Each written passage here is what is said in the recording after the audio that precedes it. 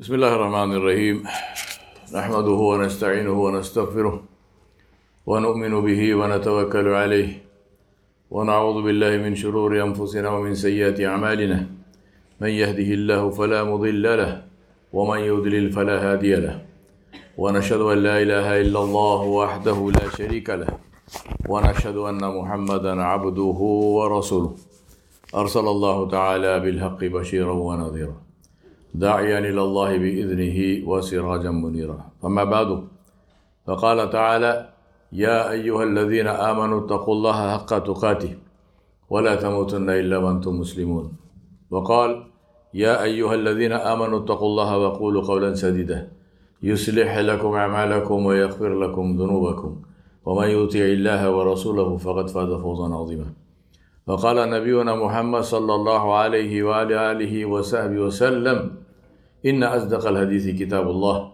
وخير الهدي هدي محمد صلى الله عليه وسلم وشر الأمور محدثاتها وكل محدثة بدعة وكل بدعة ضلالة وكل ضلالة في النار.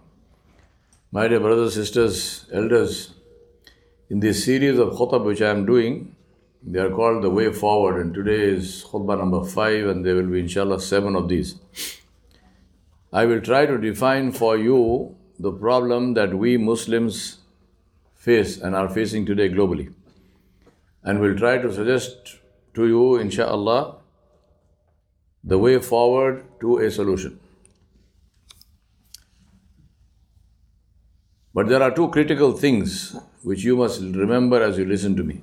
One, that we did not reach this stage and this state overnight, and therefore neither is the solution going to work overnight. It's not magic. Second, the only way, and I want to make this very clear, the only way for the solution to work is if all of us, without exception, as long as you say La ilaha illallah Muhammadur Rasulullah, you are included in that all. The rest of what you believe and don't believe, I don't care. So you decide whether you believe in La ilaha illallah Muhammadur Rasulullah or not. If you don't believe in that, I've got no quarrel with you.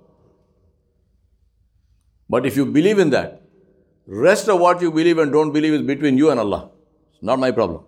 But you are included in this all. All of us must commit to work with total sincerity and enthusiasm, full energy, to create the solution. And hold your breath. Some of us must be clear that you must continue to work even though you will not see any change. And inshallah, in the 7th khutbah, I will give you dalail from the Quran and Sunnah. I am not giving anything I am telling you is not my opinion. With dalail from Quran and Sunnah and Seerah, take it or leave it. Continue to work even though you, and that obviously includes me, will not, I'm not even saying may not, will not see a solution. Yet we must commit, and yet we must work so that those who come after, they will see the solution. Inshallah. I want to just highlight this because there is something called the tipping point, and all of this we will talk about later. I want to highlight this because I ask you to make dua for istiqamah, for perseverance, for steadfastness. We are living in a revolution, but it's perhaps not what you may think. Let me explain. We are living today in times that I call forks in history. Like a road forks. You must decide, go left, go right. Forking times in history are characterized by turmoil. Epidemics, wars, economic collapse, political instability, civil war, and so on. But it is precisely for that reason that the foundations of the structures of society are shaken. And for a short time, it is given into the hands of ordinary people to change the path of destiny. To give you some examples from history, the Industrial Revolution, 1760 to 1840, the War of Independence in India, 1857, the American Civil War, 1861 to 65, the First and Second World Wars, the Great Depression of 1930, which ended in World War II in 1939, which shows that not everything has a happy ending. All of these are markers in history of changes in the paths of destiny. There were others, but this list will suffice for us to see how the decisions of people of the time, leaders and followers, changed the path of destiny for others. We do not have the time to do an analysis of each of these events to point out what those decisions were.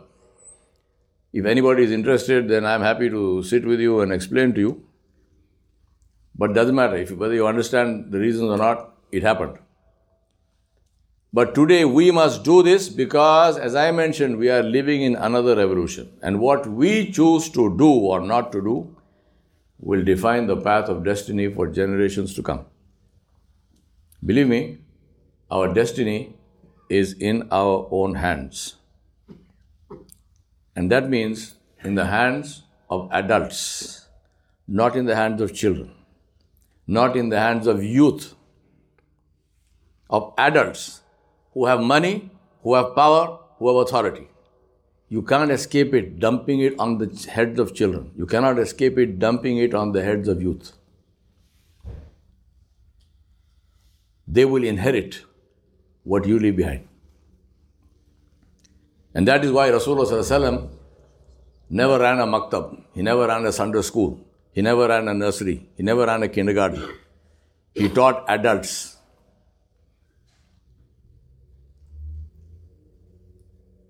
And that is why this society, whether it's good or bad, is because of adults. And it is we adults who can change, who can act to change it.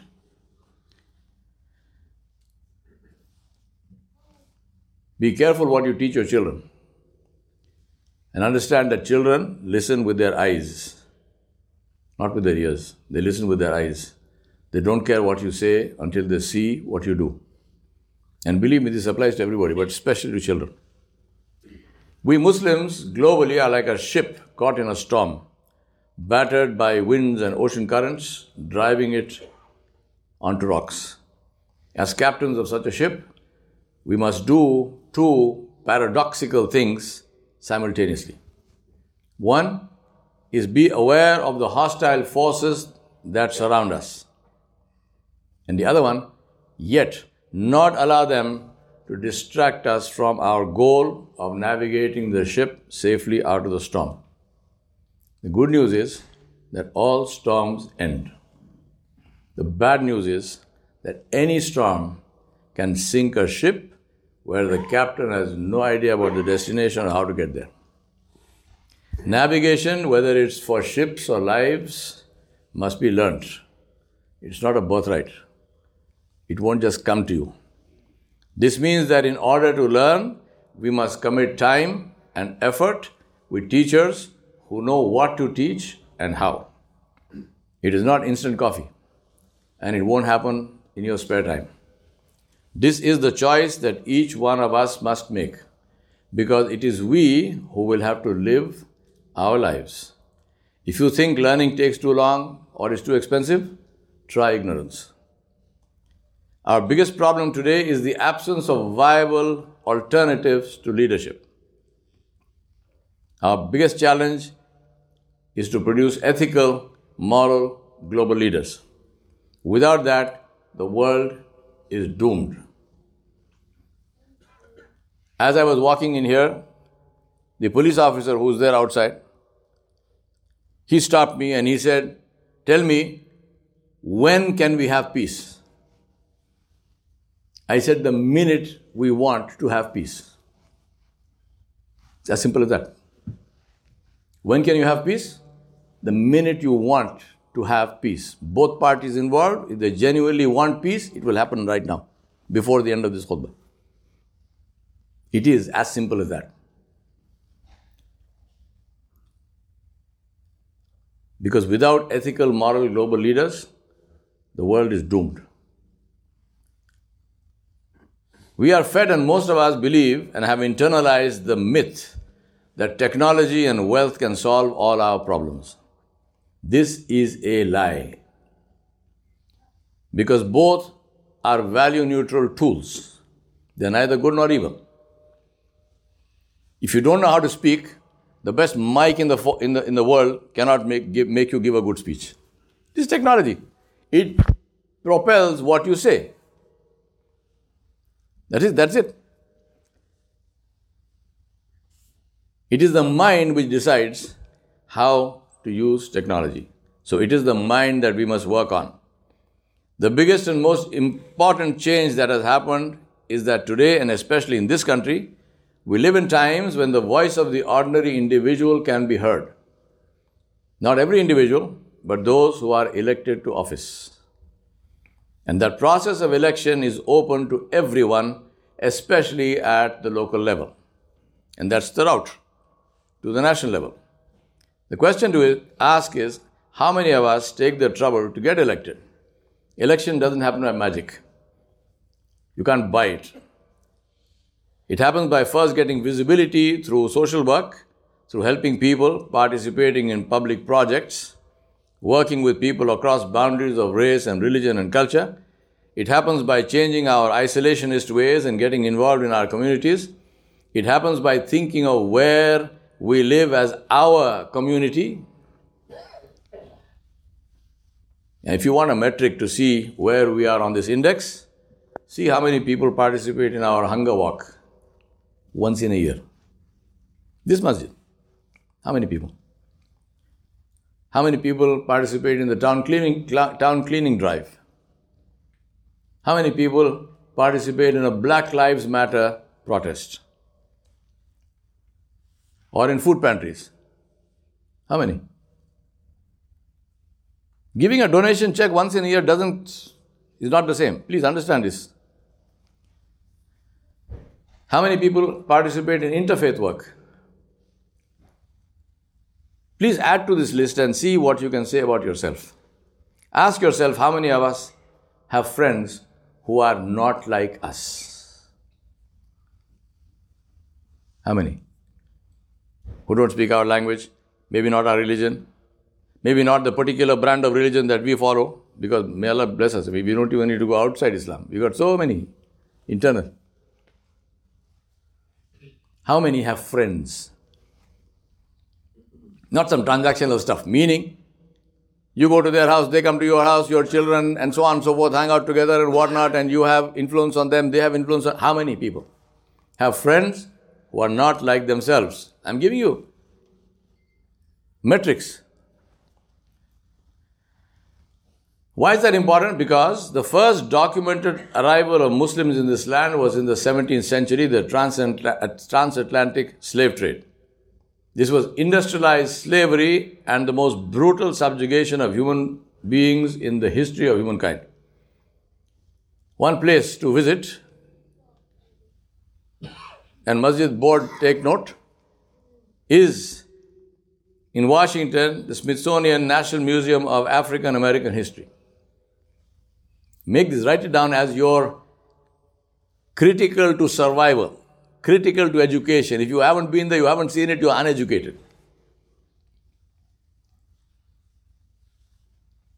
In the mid-18th century came the first wave of immigrants from Asia and Middle East. And that was roughly 200 years ago. Then let me ask you this question. 200 years.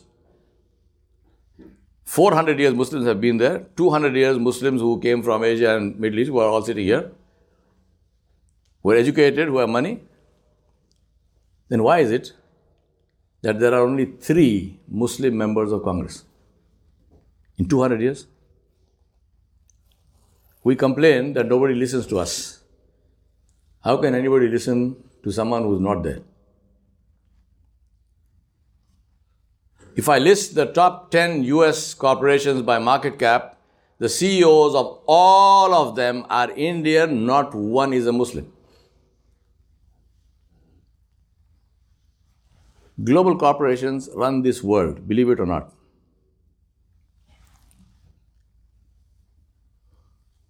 You have to be in the right place for your decisions to count. It's not just enough to be alive. No. In the right place.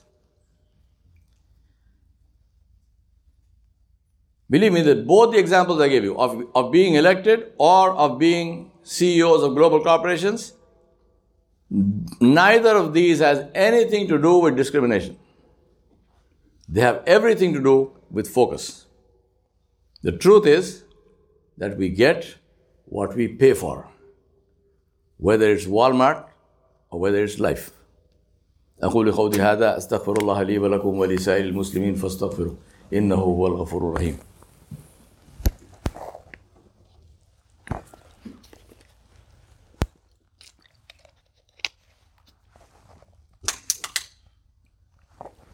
الحمد لله رب العالمين والصلاة والسلام على أشرف الأنبياء والمرسلين محمد رسول الله صلى الله عليه وعلى آله وصحبه وسلم تسليما كثيرا كثيرا. فأما بعد فقال تعالى إن الله وملائكته يصلون على النبي يا أيها الذين آمنوا صلوا عليه وسلموا تسليما. اللهم صل على سيدنا محمد وعلى آل محمد كما صليت على إبراهيم وعلى آل إبراهيم إنك حميد مجيد. اللهم بارك على محمد وعلى آل محمد كما باركت على إبراهيم وعلى آل إبراهيم إنك حميد مجيد. My brothers and sisters and elders, as I have said before, you are citizens of this country. You are not visitors waiting to go home. This is home. So participate and contribute. On January 20, 1961, when I was 6 years old, John F. Kennedy was inaugurated as the President of America. And in his inaugural speech, he made one statement. He said, ask not what your country can do for you, ask what you can do for your country. 1961. His historic words emphasized the importance of civic action and challenged every American to contribute in some way to the public good. As I said, this has remained with me for all these years, from 1961 to 2023. And I try to apply this in all the constituencies that I'm part of. I don't ask what can they do for me, I say what can I do for them. And it's a reciprocal world. You do enough, you get enough. You want to get, you have to give. Simple as that. This is deen, this is dunya. These words are the secret of leadership. Because leading rides on the shoulders of service. First, you win hearts, then you shape destiny. If you study the seerah, you will see this reflected clearly. Rasulullah ﷺ was the most beloved man in Makkah. Why? Not because of lineage, not because of anything, but because of service to everyone. He became hugely popular not because he was canvassing for votes, but because of service. He was known for his kindness, his manners, his patience in the face of provocation. When he moved to Medina, he did three things in this order. He created the Ummah, a brotherhood of faith, as distinct and different from a brotherhood of tribalism or lineage. Then he built his masjid, which became the center of the community as it is supposed to be. And he created a constitution, an agreement. That was the most inclusive, egalitarian document that you can imagine, which recognized differences of the most fundamental kind between people, but brought people together on issues of mutual importance. What do we need to do today? Follow the Sunnah. Treat every Muslim as your brother, because Allah subhanahu wa ta'ala gave them that place. Who is a Muslim? They asked Nabi sallallahu alaihi wasallam. Who is a Muslim? Ya Rasulullah sallallahu alaihi wasallam. He said, the one who said, La ilaha illallah Muhammadur Rasulullah. The one who prays facing our Qibla. And the one who eats what we slaughter. That's it. 3 conditions. The one who said, La ilaha illallah Muhammadur Rasulullah. The one who prays facing our Qibla. And the one who eats what we slaughter. He did not say the one who prays and raises his hands, Rafa Yadayn, the one who does not do that, one who moves his finger, one who covers his head. Nothing. Prayer is facing the Qibla. The prayer is to Allah. Let Allah accept, let Allah reject. Not your problem. The one who said La ilaha illallah Muhammad Rasulullah, he didn't say the one who has this in his heart. Yeah? Because you can't go in the heart and check. He said the one who said it. Leave him alone. There's a famous seerah story about Usama bin Zayd radiallahu anhu, who was like a grandson of Nabi sallallahu alaihi wasallam. Where in one sariyah, in one battle, a man came face to face with him. The man shouted, Ashhadu an la ilaha illallah, wa ashhadu anna Muhammadur Rasulullah, but Osama killed him. Because he had some private issue with him. Other people saw that, they reported it to Nabi sallallahu alaihi wasallam. Nabi sallallahu alaihi wasallam called him, he said, what happened? Is it true? The man said, La ilaha illallah, and you still killed him? Usama bin Zayd radiallahu anhu, he said, Ya Rasulullah, he said that, he just said that, that was not in his heart. Rasulullah sallallahu alaihi wasallam said, aha, you went inside his heart? You opened his heart to see? Usama bin Zayd radiallahu anhu says, I wish the earth would open and swallow me. He said, I wish I had not been a Muslim until this time, because then I could have accepted Islam and my sin would have been forgiven. He said, Rasulullah sallallahu alaihi wasallam was so angry when I said, he is not sincere. He said, you went inside his heart, you checked his heart. Huh?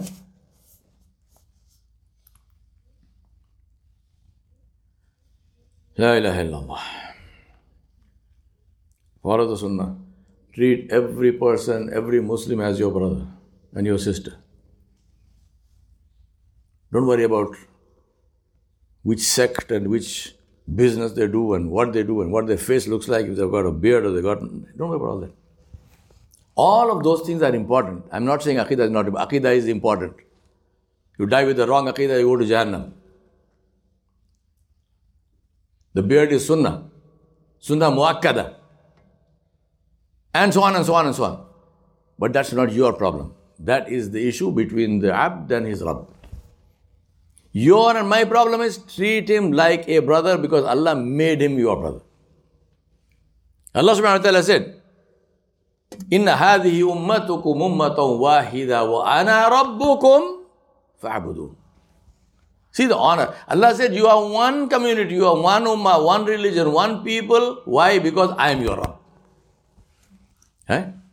Because I am your Rabb. Allah did not even say because you are Muslim, because you have the one. No. He said, I am your Rabb. Imagine the honor. Allah is connecting us with Him. Because I am your Rabb, so worship me. And in Surah Al-Mu'minun, Allah subhanahu wa ta'ala said, Wa inna hadhihi ummatukum ummatan wahida wa ana rabbukum fattaqun.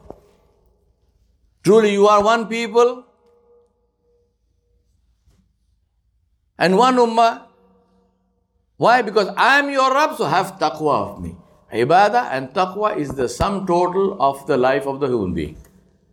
He worships only Allah, and with taqwa, he is concerned only for the rida of Allah subhanahu wa ta'ala. Every action, is Allah pleased with this? This is our religion, my brothers and sisters. This is our religion. Allah subhanahu wa ta'ala told us and Rasulullah sallallahu alaihi wasallam taught us that our job is to worry about our own belief and actions and treat everyone else as our brother and sister. Leave their beliefs and actions between Allah and them because that concerns them. Except if their actions are harmful to society, then in that case you correct them. But today we want to sit in judgment on who will go to Jannah and who will go to Jahannam, as if we are the owners of Jannah and Jahannam. Let us worry about where we will go. And that is what Islam teaches us, to focus on our Iman and Amal. The truth is easy to see, but difficult to swallow. But if we want change, we must swallow it.